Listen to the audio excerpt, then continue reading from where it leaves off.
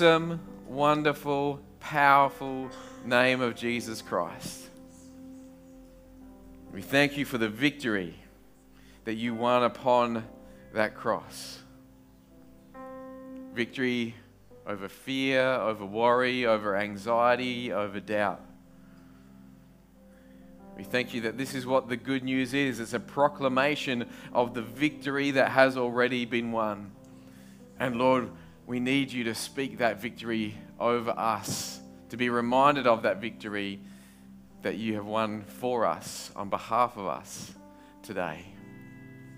As we walk this path, as we walk this journey towards freedom, truth, and healing, and love. So, Father, we just want to thank you for who you are. We want to thank you for what you did upon the cross for us, that it is this and this alone that brings us the victory.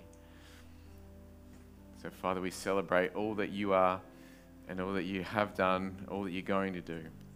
In Jesus' wonderful name. Amen. Amen. Amen. You may be seated. Well, if I said to you, meet me at the corner of Commerce and Christian Road, just down over here, tomorrow at 7 a.m., you would probably have several questions for me. Like, what are we going to do? Do I need to wear anything in particular? Do I need to bring anything? Maybe, why is anyone up before 8:30 in the morning on a holiday?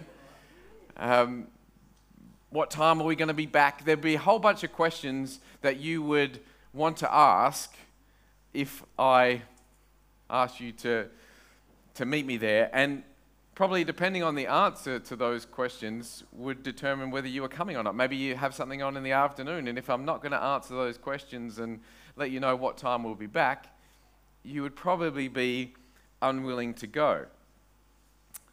Yet, as a society, we seem to be walking to a location, the intersection between two roads, without having any of these questions answered. And although no one meets us there, mentally, we just keep walking these well-worn paths to these same locations again and again and again, seemingly hoping for a different outcome, hoping that maybe one day someone is going to meet us at this location. And today, as the guys said, we are starting a 4-part series called Strong Minds. Because here at Lifehouse, we believe that Jesus becoming a Christ follower doesn't just make our lives better, it should also make us better at life. So we want to have some practical tips that are going to help us walk this journey, walk this path through life together. But there is a battle. There is a battle that takes place over our mind, over our decision-making processes. And I think if we're in this room or we're watching online, we want to make good and godly choices. We want to make choices that are going to benefit us as individuals, that are going to benefit our families, and that are going to benefit our community at large. But the problem is that we can't actually see the end of the path before we start off on this decision-making journey each day. So we just seem to walk the well-worn path that everyone else seems to walk, day after day, moment after moment. And this week, as we were preparing for this series and talking through what was happening this week, Tash kind of said to me, isn't it ironic that you're speaking on mental health and the power of the mind and you have blue hair? Because that's where your mind is. I don't know if it's kind of ironic or not, but it's It's definitely sort of embarrassing, particularly if there's any visitors in the room. It's like, why should I listen to the guy with the blue hair about mental health? He's obviously got issues, which I kind of do, but it has nothing to do with the blue hair. But I kind of thought, well, it is actually ironic that Tash said that, because not because of the blue hair, but because I think a lot of our mental health issues actually stem from the fact that although this is where our mind is, it's kind of not where it stays. That our mind wanders off down these paths, down these different, different little laneways, different places. Our mind runs away from us, and we can't catch up. So our mind wanders off into all sorts of worry and fear and anxiety and depression. Because studies show that for an average person with average mental health, 91% of our thought processes is worry over things that never happen, that never eventuate. So false worry is the most well-worn path in our minds.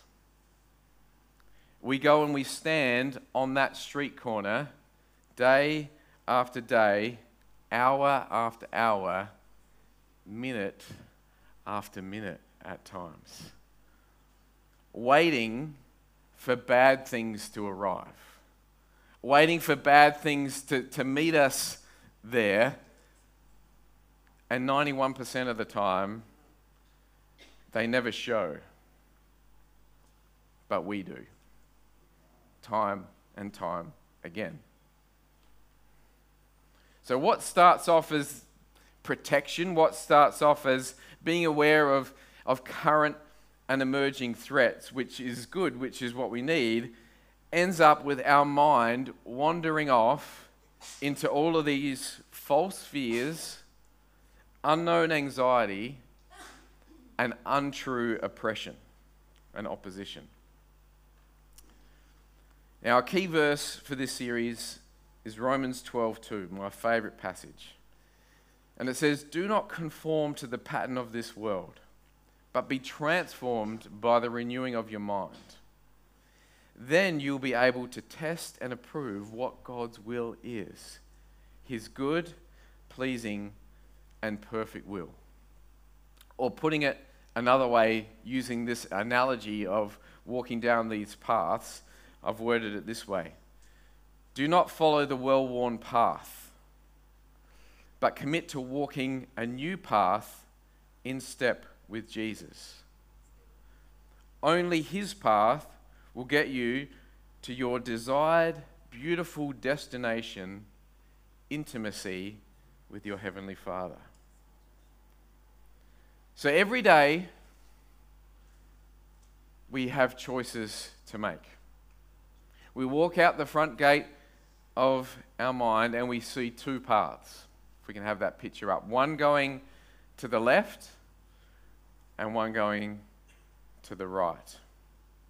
The left path is what might be termed as Freedom Road, which sounds good. Sounds great. Sounds like a path that we would want to go down. So that's the path that so many are going down nowadays, even though they don't know what their ultimate destination is, how long they'll be there. They haven't had any of those questions that we need answered before we should set off on that destination. They don't have any of those answered, but it's a well-worn path. And so many people are going down that path. And in the last 5 years, this path has become so entrenched in our society's thinking. And because it's so broad and so wide, as Jesus calls it, we can actually walk down that path without focusing. We can be on our phones the whole time because the path is so entrenched, it's so wide and so well worn that we can follow it without concentrating. Jesus says it this way in Matthew 7. He said, "Don't look for shortcuts to God. The market is flooded with surefire, easygoing formulas for a successful life that can be practiced in your spare time. Don't fall for that stuff, even though crowds of people do. The way to life, the path to life, to God, is vigorous and requires total attention." Because I don't know if you've seen or taken notice, but roads sometimes change their name. So, like, if you go down Morris Road here, once it gets to the, once it intersects with Magundawa Road, it changes its name to Highmarsh Road. And so it is with Freedom Road. Freedom Road changes when it intersects Autonomy Crescent, it changes to Lonesome Lane. But because everyone was on their phones and because it was started off as such a wide and easygoing path, we don't notice the name change. It feels like the same road. People start off on this journey towards freedom, but then they think, well, in order to get there, in order to get to this destination of freedom that we want to get to, what we actually need is autonomy, freedom of self. Whereas what we actually need is freedom from self. So we have all of these people, this entire self-help industry, which this year is set to make in excess of $46 billion, saying, meet us at the corner. Meet us at the corner of freedom and autonomy, without knowing who's going to meet us there, how long we're going to be there, when we're going to be back, and without knowing, most importantly, what lies on the other side is loneliness. Autonomy is just leading us towards this lonesome lane, which is one of our most feared streets to be down. So we see all of these people heading off to the left, thinking that tolerance and deconstructionism and just trusting your own heart and your own feelings above all else is the path to travel down. That to end up at the destination of true freedom, they need freedom from the oppression of the establishment, freedom from intolerant bigotry, freedom from an oppressive Old Testament God, freedom from any set of rules or moral laws, because freedom can only come when there are no laws, there are no rules, because that kind of ends in us feeling guilt and shame. So we need to deconstruct all those things. But the problem with this way of thinking, heading down this left path towards what is promised to be freedom, is that it's not actually the rules or the laws or the authority figures like God and the church, but sin that causes us to have those feelings of guilt and shame. So when we remove all the rules, when we remove all the laws, and we remove all of the establishments and authority figures, it does nothing to remove sin. In fact, it emboldens sin and enables sin. And so now we are left with even more feelings of guilt and shame without any way to deal with it. Particularly because we've gone down this road and we're saying we don't follow truth, we only follow feelings, which works okay if you're feeling happiness, if you're feeling pleasure, if you're feeling superiority, which often people going down the left don't want to admit that they like to feel. But what happens when you don't feel those things? What happens when instead you feel the opposite? You feel sorrow, you feel pain, you feel inferiority. Once you've walked down that path, once you've said, I need to be free, and so I need to be free from God, because we all still have to follow a God of some kind. Now all of a sudden our God, our little g God, has become our feelings. And so with no outside input, with no one down this lonesome lane, without any outside input, all we have is our feelings.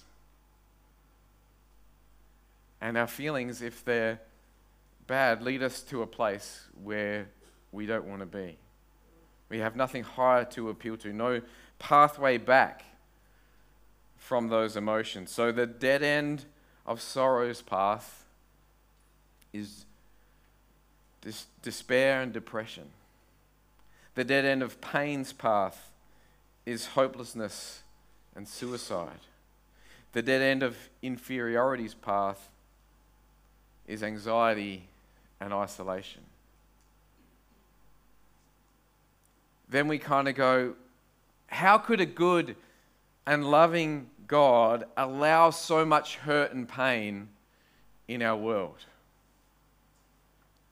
Without realizing God never wanted us to walk down this path in the first place.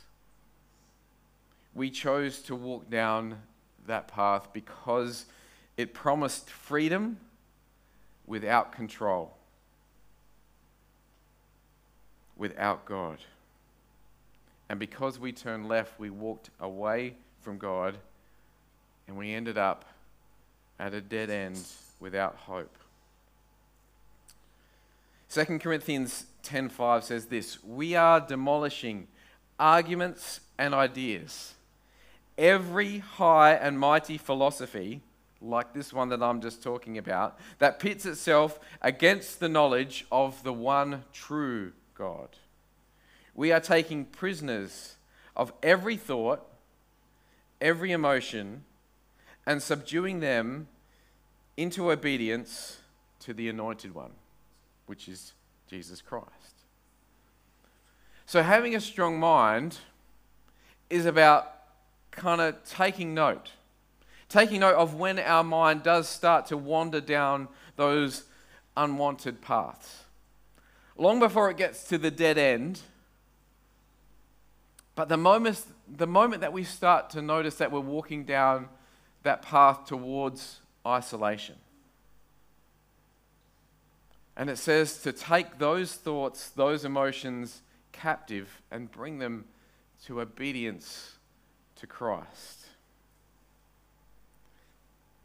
So notice if you've had any thoughts like this before, because this is sort of the isolationist path that we tend to walk down. They are against me. They would be better off without me.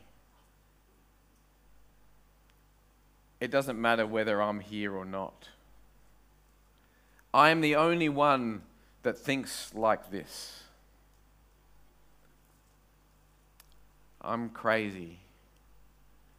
I'm unlovable as I am, and so I can't let anybody see who I really am, what I really think, or what I really feel, because if they saw me, they would reject me.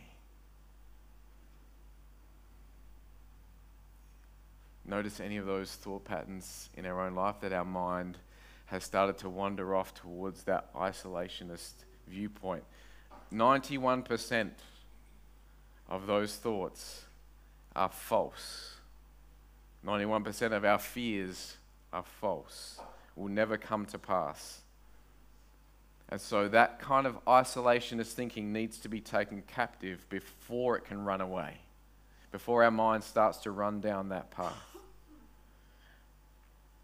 I love the language that is used here, this language of taking things captive. You see, it's not the elimination or the obliteration of these things, nor is it a denial of our thoughts, of our emotions. It is simply taking them captive. And something that is captive can't just choose to go wherever it pleases. And I think that this is encouraging for us because we need to know that even as a Christian, you're still going to feel sorrow. You're still going to have times of pain. You're still going to have feelings of inferiority, of not being good enough, of not measuring up. So let me tell you very clearly now, if you have ever felt this way or you are feeling this way now, that does not make you a bad Christian. It does not make you not a Christian. It does not mean that you just need to grit your teeth and have more faith and be better and do better. But also, it says that we are not just helpless victims to our thoughts and to our emotions, but that as Christians, through the empowerment of the Holy Spirit, we can take those thoughts captive before they run off towards that dead end. That we're actually to turn that full stop at the end of the dead end into a comma. To know and understand that this feeling is not the end. It is just a season. And this season of feeling this way will come to an end, but you won't. So, instead of then thinking, well, we need to go to the left, maybe we think we should go to the right. And so the right path, we can have that picture back up again, starts off in totally the opposite direction towards freedom, and this is called truth, the truth parade. So where the left promised to us freedom through the removal of absolute truth and ended in the dead end of loneliness lane with fear, anxiety, and pain, the right path, truth parade, promises the opposite. But when truth parade crosses over with Pride Cove, it turns into Anxiety Alley. Now, freedom like truth is a good thing. But when we try and walk down truth parade in our own strength, thinking that we can hold truth and that whatever decision that we make has to be the right one. We have to walk down this particular path, and we can even come to church and pray and seek the will of God to give us the right choice to make, so that then we can just walk off down this truth path all by ourselves. We can make every decision right so that we can prove everybody else wrong. But that still leads to anxiety as we walk down that well-worn path of feeling the pressure to perform. Feeling the pressure to always get everything right in our own strength, because if we get one thing wrong, if we've looked down upon everyone else that made that bad, wrong moral choice, and everyone else that walked down the left path and see how bad they are, and say, this is the consequence of your choices, this is the consequence of your actions, that then we need to kind of make sure that our actions are always going to be right. But who knows that they're not? We live in a fallen world with fallen minds and deceitful hearts. So we're not going to make every decision right. Truth should never walk alone. Ephesians 4 says this, speaking the truth in love. So we are to speak the truth, but it needs to be in love. We are to grow up in every way into Him who is the head, into Christ. Truth isn't the head. Christ is the head. From whom the whole body, that's us, joined and held together by every joint with which it is equipped, when each part is working properly, makes the body grow so that it builds itself up in truth? No. Built up in love. So truth should never, ever walk alone. We always need to walk in love. And when it comes to having a strong mind, we should never walk alone. This is what this passage is saying, that we need to walk with one another. We are part of a body. That yes, Christ is the head of that body, and He's the one that's going to make the choices, and He's the one that's going to make the decisions, and He's the one that should lead us down this path or that path. And when we let Him lead, not truth, but when we let the one who is truth lead,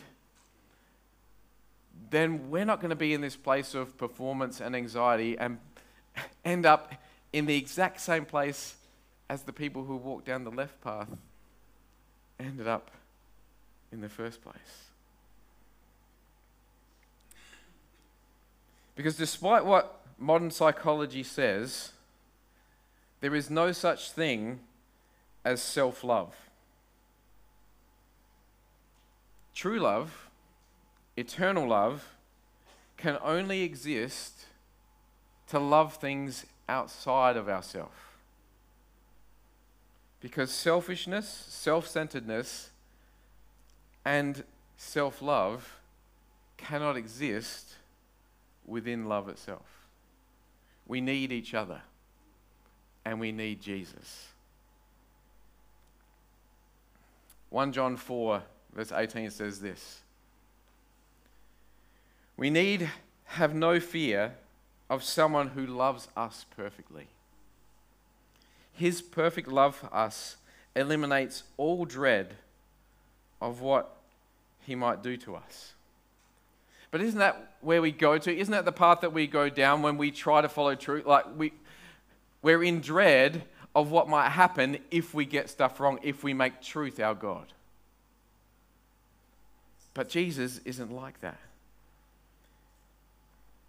If we are afraid, it is for fear of what He might do to us, and shows that we are not fully convinced that He really loves us. So my beautiful job today to help you have a strong mind is to simply reveal the fact that if you've got fear, if you've got worry, if you've got anxiety, it means that there's more to the love of God than what you realized. There's more. You might have heard of God's love. You might have even received a bit of God's love. But if there's still fear, if there's worry, if there's anxiety, if these things still exist within your life, then the beautiful truth is Jesus loves you more than you realize right now. That He's actually not going to condemn you for making the wrong choice, for walking down the wrong path, for not doing everything exactly right. He already knew that there would be times when we do go down the wrong path, which is exactly why He sent Jesus in the first place. This is the beautiful truth that we need to come to understand. We all have times of darkness in our lives.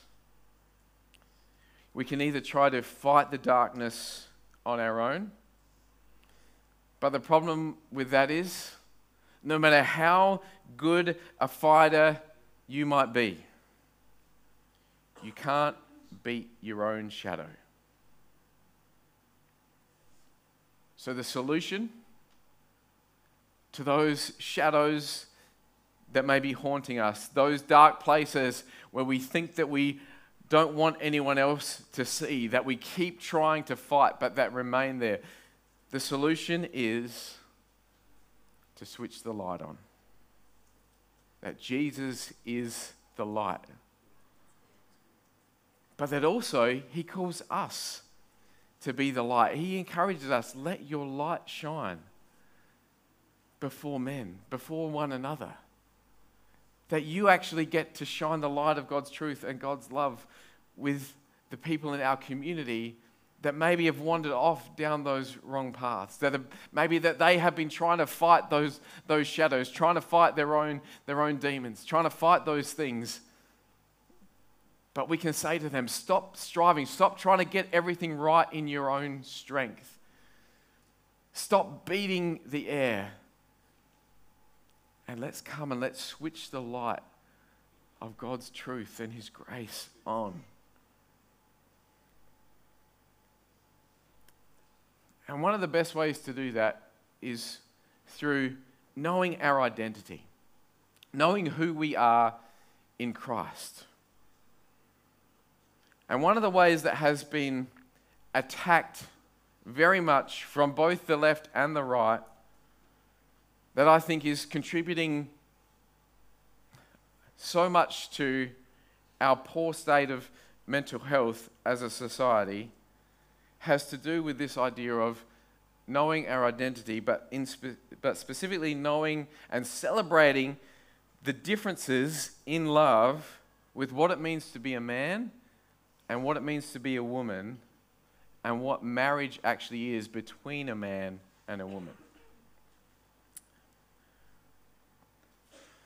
And this was made evident to me through the last fight that Belinda and I had with each other.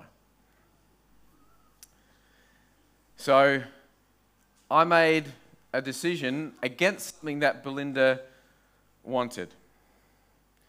Then she said something that disrespected me, or so I felt as a husband.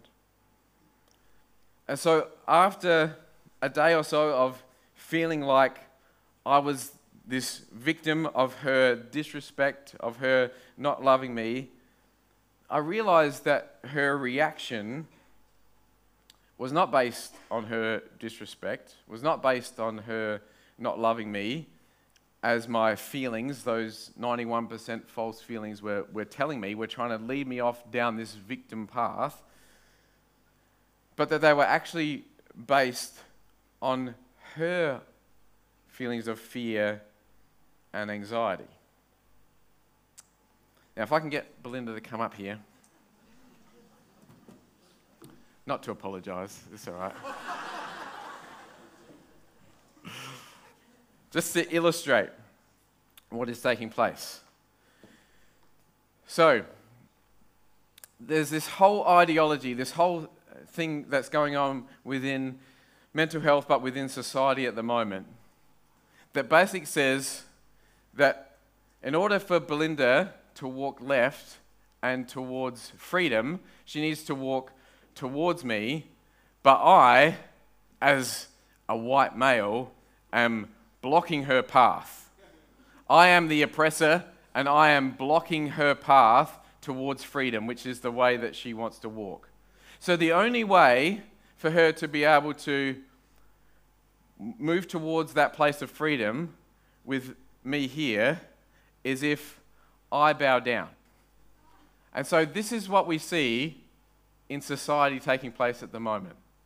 Everyone that thinks that left way of thinking basically says anyone that is the oppressor, anyone that has blocked anyone's ability towards freedom, whether that be racism, sexism, any of those kind of things, the only solution is the one that was holding the power, the one that was blocking, needs to bow so that she can walk to the left. But this is not good for my mental health.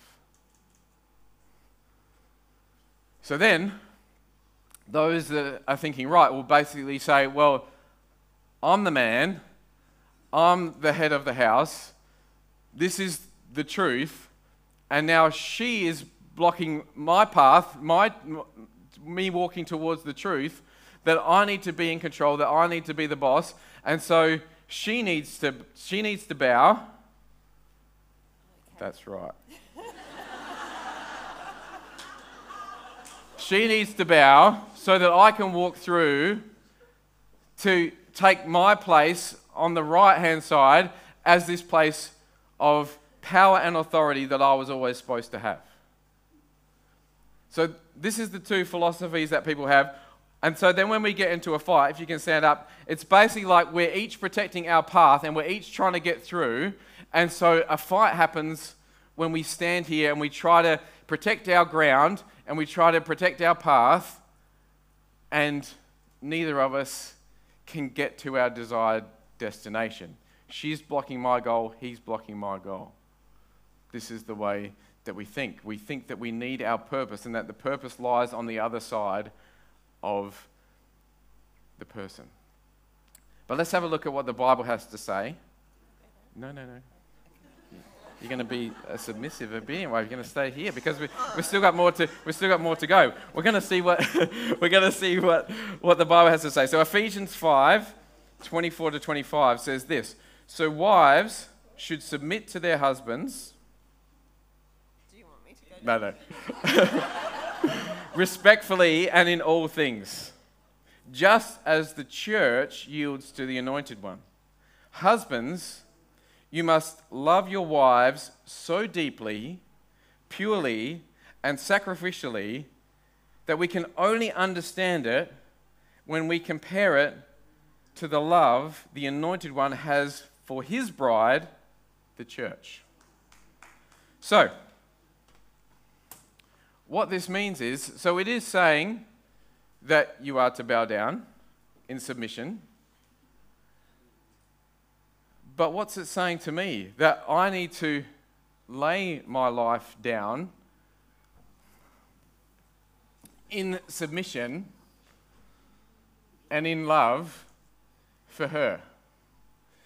So, is the man to lead? Is this his purpose? Yes. But from this position of humility, from this position of service. This is how Jesus led. He washed feet. He touched lepers. He was a friend of sinners. This is how Jesus led. And so men, if we are going to lead, we need to lead from this position of laying our life down, and women need to be submissive and show respect to the man. Now, there's kind of, often in a fight, there's two battles going on. There's the one where we're standing and fighting and protecting our ground, but there's often a second battle that's going on, which is a battle over our minds, over our rightful place, our rightful position. And actually, when we were fighting, we didn't raise our voices, we didn't shout and yell, there was no swearing, there was no physical abuse of any kind, but there was still a battle that was going on. And we were actually in these positions, but for the wrong reasons. So I was lying down as the victim. I thought, I'm the victim, she's disrespecting me, all of this stuff is happening, and she's taken away my authority, my position to be able to lead. So I'm lying down as the victim. But then she was bowing down, but as I said, I recognized that she was actually bowing down to fear and to worry and to anxiety. And so neither of those two things were right. But this passage of Scripture is so beautiful, and we get so hung up on the idea of the submission thing that we actually neglect to see that it actually celebrates the difference between men and women and what we need. Because men, above all else, need respect.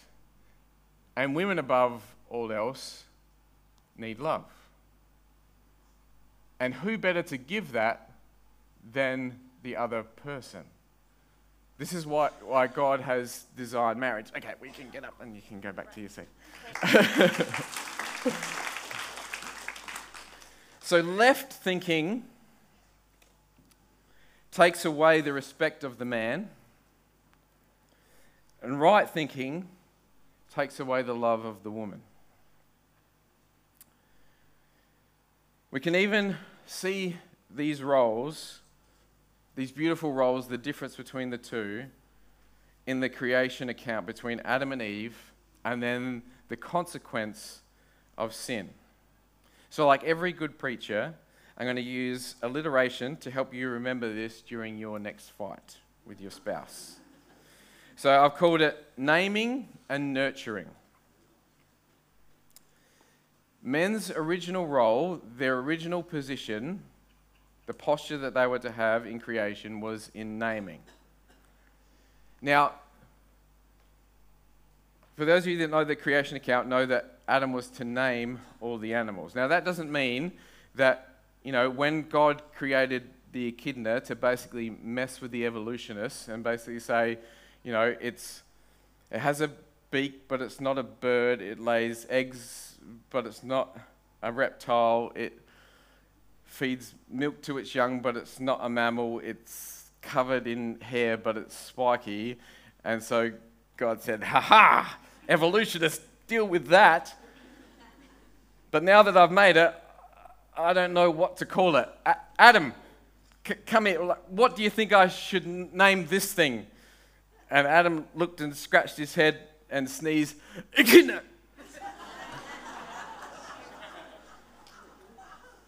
And God's like, I knew I made you for something. That's not really how it worked. In Israelite culture, when you got to name something, you got to shape its future. You got to speak out who it was and what it was designed to do. And so it was to bring order to the chaos. This is what men were designed to do. They're designed to name things, to bring order to the chaos.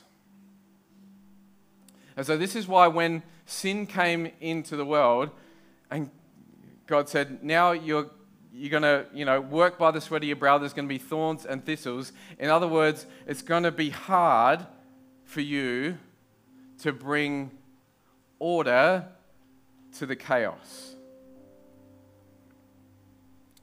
The woman's role was, as it says in the original text, was to be a helper. But again, this word is now lost its meaning to us because, we might think of a helper like, when, school holidays coming up and maybe you've got a little 6-year-old and you say, do you want to come and be my helper and help me cook? But you're cooking and you just stand over there, you're messing, just stand there, you're my helper, but just be out of the way. This is not the word helper that God is using over women in the Bible. This word helper is also used of the Holy Spirit. And the Holy Spirit is the most powerful change agent in the universe. And the Holy Spirit is the comforter and the counselor. And so a more full meaning of what this word is, I'm using this term nurture. That this is the role of the woman. And so when sin came into the world, her job of being a mother, of being nurturing, was also made harder. It was part of the consequence of sin. And so whether you're a mother or not, if you are female, you are called to nurture. If you're a male, whether you're a husband or a father or not, you are called to name.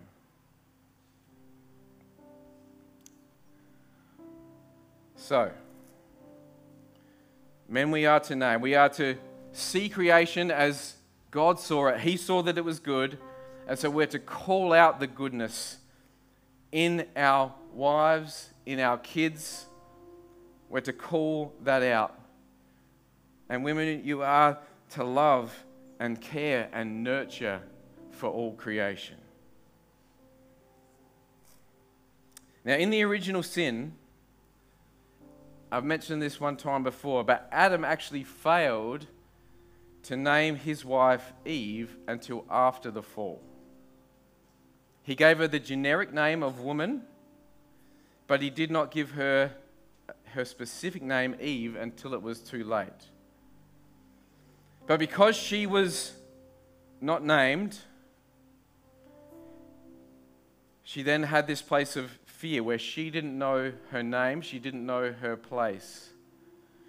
She felt unloved, in fear, in chaos, and in uncertainty. So then, in that place of fear and uncertainty, she took on Adam's role and she named something. She named the fruit good when it was not. So husbands, fathers, it starts with you. Name the good in your wife. Name the good in your children. See what God sees and call it out of them. Wives, mothers, don't take on the man's role of naming. Because if you mislabel in fear, in anxiety, you will end up leading yourself and others down the wrong path. Your path is to nurture in love. This is how our fight was resolved. I named Belinda's fear for what it was, took up my role again, not as victim, but as namer. I called out the good in her.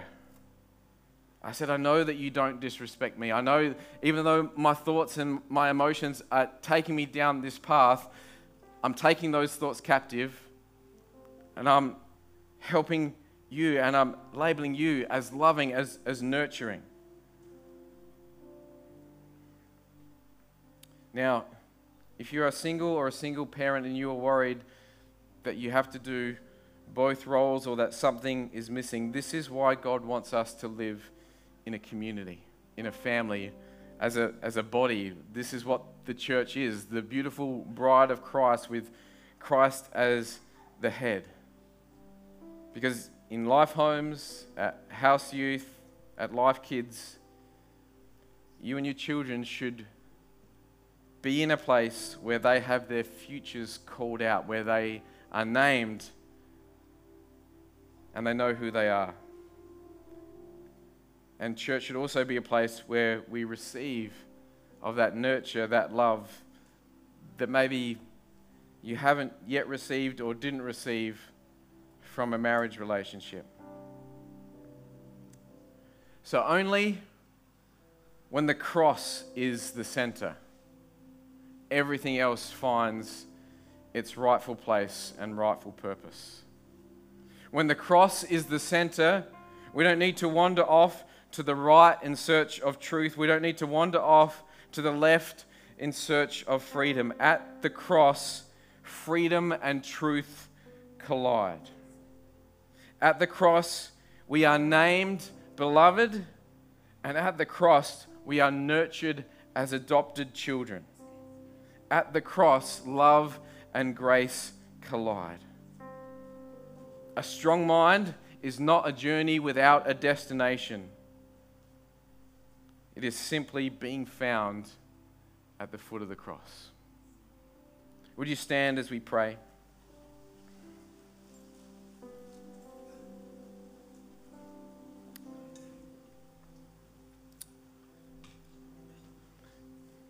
I didn't know how to end this, and I found this beautiful passage of Scripture. And it's your role to help take your thoughts captive. I can't do it for you. The Holy Spirit is here. He's in the room and He's empowering you to do it. But I think this Scripture kind of sums up everything. So I just want to read it and then allow us to pray or worship or respond however you feel the Holy Spirit leading you. Allow Him to take you down the path that He wants to take you towards the cross. It's Philippians 4, verses 4 to 8. It says, "Rejoice in the Lord. I say it again, rejoice."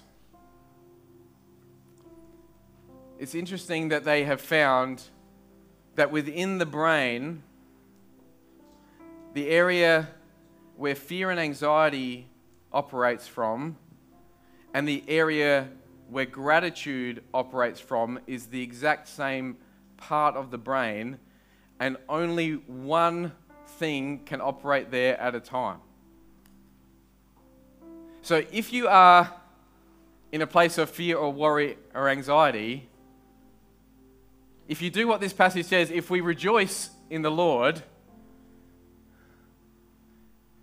this is turning the light on. This is not allowing fear and worry and anxiety, because the two things can't dwell in the same place at the same time. Let your gentleness be evident to all. The Lord is near.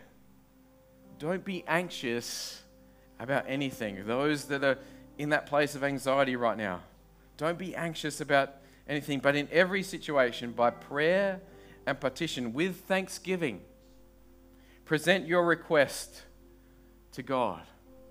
This is what we're going to do right now. You're going to present your request to God in thanksgiving. And I'm believing that anxiety is going to melt away, that fear is going to melt away. And the peace of God, which transcends or is above and beyond all understanding, will guard your hearts and your minds. You don't have to guard your heart and your mind. The peace of God is here, and the peace of God is going to guard your heart and mind. When your heart and mind wants to wander down that dead-end path, when it starts to run away from you, call upon the peace of God. He will guard your heart. This is the promise of God. Finally, brothers and sisters, whatever is true, whatever is noble, whatever is right, whatever is pure, whatever is lovely, whatever is admirable, if anything is excellent or praiseworthy, which to me sounds only like Jesus, think about such things. Let's do that now, church.